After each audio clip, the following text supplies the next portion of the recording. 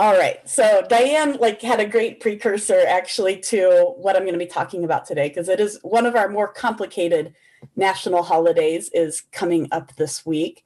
And I think it can be hard, at least for me as a follower of Jesus, to just kind of figure out how to handle a holiday that is both widely celebrated, but also deeply painful for our Indigenous friends. And some of those are our fellow congregants here at Blue Ocean. We have at least 3 Indigenous members, as well as some other of you who I know that's part of a layer of your identity.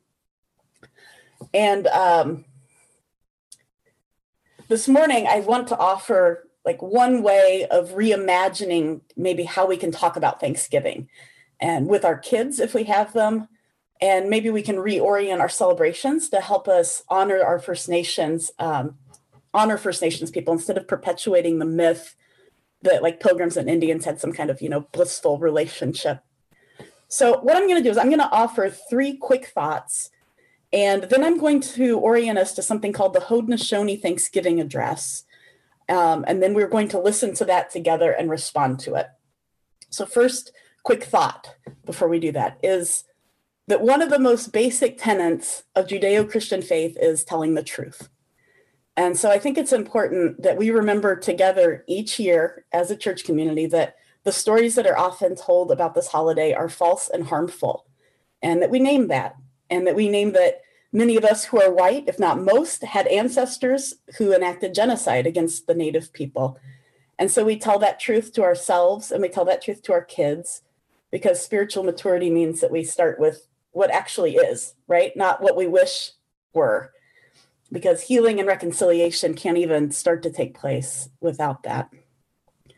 The second thought is that the idea of a holiday about gratitude and thanksgiving is actually really beautiful, right? I think it's worthy of being commemorated with a feast every year. And I think it's a really deeply spiritual ritual, right? To annually give collective thanks to God for everything that we have. So much of American culture embraces the scarcity mindset. If you've read anything by Brene Brown, you've seen her catalog this very well. This idea that we aren't enough, that we don't have enough, but we are enough, and we do have enough. And we remember that most fully when we make gratitude a habit. Right? The Apostle Paul wrote this in 1 Thessalonians. I'll paste this into the chat. 1 Thessalonians 5, rejoice always, pray continually, give thanks in all circumstances, for this is God's will for you in Christ Jesus. Okay, so it's this idea of having this sort of continual attitude of thanks, and that helps remind us of what we do have. The third thought that I have is that, in my humble opinion, one of the most glaring blind spots of American Christianity is its lack of humility. Right, especially in relation to other faiths. And we see this accentuated in the history of how Christianity has interacted with Indigenous peoples in the United States, right? That missionaries and quote unquote good Christian people, right, our Christian forebears, felt like they needed to teach the Native Americans because Christians had the corner on God. And so Christians often separated Indigenous kids away from their families and sent them to boarding schools to be Christianized and to be taught, quote unquote, a better way. And the fruit of that here, a few generations later, is a lot of trauma, a lot of addiction, generational poverty. And so in the spirit of humility, I suggest that as Christians, we actually have a lot to learn from our Indigenous siblings. And if we had started there, we would have avoided a lot of this harm. And so one of the things that I've been learning from the Native peoples is how to do gratitude better, because many Indigenous cultures are not cultures of scarcity, but cultures of gratitude. That's actually come up in several of the books that I've been reading by Indigenous authors lately. So in that Braiding Sweetgrass group that some of us have been reading together, we've read about this Haudenosaunee Thanksgiving address. And this address isn't for the American holiday of Thanksgiving, right? So the name of it is not actually for this holiday. The Haudenosaunee Thanksgiving address is way older than that. It's 1,000 years old by some accounts. And the Haudenosaunee are also known as the Iroquois Confederacy of Six Nations. Here, I'll copy and paste just so you can see this. right? So it includes the Mohawk, the Oneida, the Cayuga, the Onondaga, the Seneca, and the Tuscarora tribes. And this Thanksgiving address reflects their relationship of giving thanks for life and for the world around them. So the Haudenosaunee, they open and close every social and religious meeting that they have with this Thanksgiving address. And they've done this for almost a millennia, right? So this is like a mindset that permeates the relationship with the whole world. So we're going to read it together in a moment, but I think a good question to ask before we do is it cultural appropriation for a church to read this Thanksgiving address together? And so in this case, I am going to say I don't think that it is. Robin Wall Kimmerer, who's the botanist who wrote Braiding Sweetgrass, she's from the Potawatomi tribe. She wrote this, and I'm going to share you the whole quote with you just so you can see what she had learned. She said, "Because I feared overstepping my boundaries in sharing what I've been told about the Haudenosaunee address, she said, I asked permission to write about it and how it's influenced my own thinking. And over, I was told that these words are a gift of the Haudenosaunee to the world. When I asked Onondaga faithkeeper Oren Lyons about it, he gave it his signature slightly bemused smile and said, of course you should write about it. It's supposed to be shared. Otherwise, how can it work? We've been waiting 500 years for people to listen, like since the white people came, right? If they'd understood the Thanksgiving then, we wouldn't be in this mess, right? So the address is a call and response that they do. And I'll warn you, it's a little bit long, but it's really lovely. And so what I'm going to do is I'm going to ask Caroline to copy and paste it into the chat, one verse at a time. And so I'm going to read the address, like I'll read the verses. And then at the end of each verse, there's a response. And the response is, now our minds are one. So I'll invite you guys to say, now our minds are one together, if you'd like to participate. Of course, you never have to say anything you don't want to say or participate. But if you'd like to, we'll say that together. One more note. I think that for Americans and for Christians, it can sometimes feel weird to talk like to nature as if it's alive. You're talking about like Mother Earth, brother sun, grandmother moon. But, there's personification of nature in our scriptures as well. I'm going to put a verse from Isaiah. This is one that stuck with me because there was a song to this verse that my dad used to sing a lot.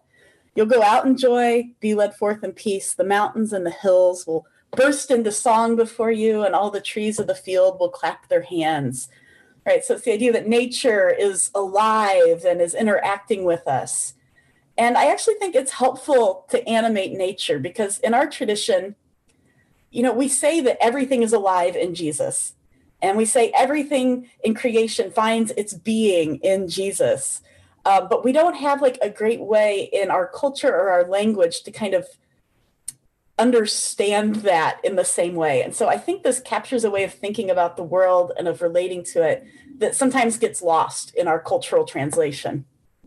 So as we read it, I just want to invite you to pay attention to the way that the Haudenosaunee talk about like a reciprocal relationship with the creation. And maybe you'll pick out a phrase or two and then just think about it or ponder it over the next few days here. So here we are going to go. Let's read the Haudenosaunee Thanksgiving address, greetings to the natural world.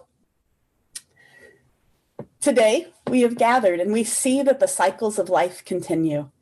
We've been given the duty to live in balance and harmony with each other and all living things.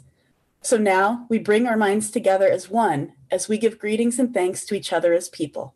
And now together, now our minds are one. We are all thankful to our mother, the earth, for she gives us all that we need for life. She supports our feet as we walk about upon her. It gives us joy that she continues to care for us as she has from the beginning of time. To our mother, we send greetings and thanks. Now our minds are one. We give thanks to all the waters of the world for quenching our thirst and providing us with strength. Water is life. We know its power in many forms. Waterfalls and rain, mists and streams, rivers and oceans. With one mind, we send greetings and thanks to the Spirit of water. Now our minds are one. We turn our minds to all the fish life in the water. They were instructed to cleanse and purify the water. They also give themselves to us as food. We are grateful that we can still find pure water. So we turn now to the fish and send our greetings and thanks. Now our minds are one. Now we turn toward the vast fields of plant life. As far as the eye can see, the plants grow, working many wonders. They sustain many life forms. With our minds gathered together, we give thanks and we look forward to seeing plant life for many generations to come. Now our minds are one. With one mind, we turn to honor and thank all the food plants we harvest from the garden. Since the beginning of time, the grains, vegetables, beans, and berries have helped the people survive. Many other living things draw strength from them too. We gather all the food plants together as one and send them a greeting of thanks. Now our minds are one. Now we turn to all the medicine herbs of the world. From the beginning, they were instructed to take away sickness. They are always waiting and ready to heal us. We are happy. There are still among us those special few who remember how to use these plants for healing. With one mind, we send greetings and thanks to the medicines and to the keepers of the medicines. Now our minds are one. We gather our minds together to send greetings and thanks to all the animal life in the world. They have many things to teach us as people. We are honored by them when they give up their lives so that we may use their bodies as food for our people. We see them near our homes and in the deep forests. We are glad they are still here, and we hope that it will always be so. Now our minds are one. We now turn our thoughts to the trees. The earth has many families of trees who have their own instructions and uses. Some provide us with shelter and shade, others with fruit, beauty, and other useful things. Many people of the world use the tree as a symbol of peace and strength. With one mind, we greet and thank the tree life. Now our minds are one.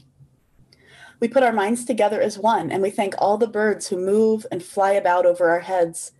The Creator gave them beautiful songs. Each day they remind us to enjoy and appreciate life. The eagle was chosen to be their leader.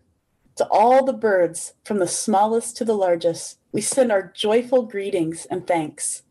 Now our minds are one. We are thankful to the powers we know as the four winds. We hear their voices in the moving air as they refresh us and purify the air we breathe. They help us to bring the change of seasons. From the four directions they come, bringing us messages and giving us strength. With one mind, we send our greetings and thanks to the four winds. Now our minds are one. We send greetings and thanks to our eldest brother, the sun. Each day, without fail, he travels the sky from east to west, bringing the light of a new day. He is the source of all the fires of life.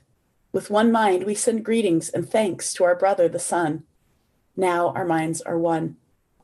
We put our minds together to give thanks to our oldest grandmother, the moon, who lights the nighttime sky. She is the leader of women all over the world, and she governs the movement of the ocean tides. By her changing face, we measure time, and it is the moon who watches over the arrival of children here on earth. With one mind, we send greetings and thanks to our grandmother, the moon. Now our minds are one. We give thanks to the stars who are spread across the sky like jewelry. We see them in the night, helping the moon to light the darkness and bringing dew to the gardens and growing things. When we travel at night, they guide us home. With our minds gathered together as one, we send greetings and thanks to the stars. Now our minds are one. We gather our minds to greet and thank the enlightened teachers who have come to help throughout the ages. When we forget how to live in harmony, they remind us of the way we were instructed to live as people. With one mind, we send greetings and thanks to these caring teachers. Now our minds are one. Now we turn our thoughts to the Creator, or Great Spirit, and send greetings and thanks for all the gifts of creation. Everything we need to live a good life is here on this Mother Earth. For all the love that is still around us, we gather our minds together as one, and we send our choicest words of greetings and thanks to the Creator. Now our minds are one. We have now arrived at the place where we end our words. Of all the things we've named, it was not our intention to leave anything out. If something was forgotten, we leave it to each individual to send such greetings and thanks in their own way.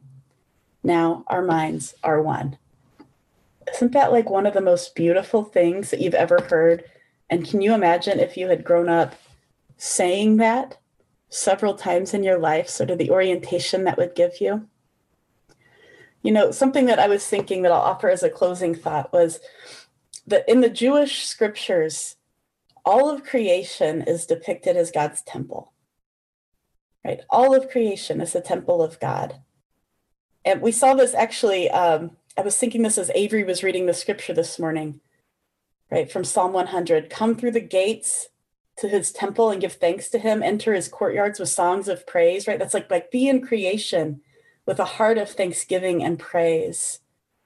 And then later, like in the Song of Songs in the New Testament, that temple is also our bodies, right? So this temple of God is the creation, and it's us as part of that creation. We are not separate from it. We are very much part of it. It's this interconnection of all living things.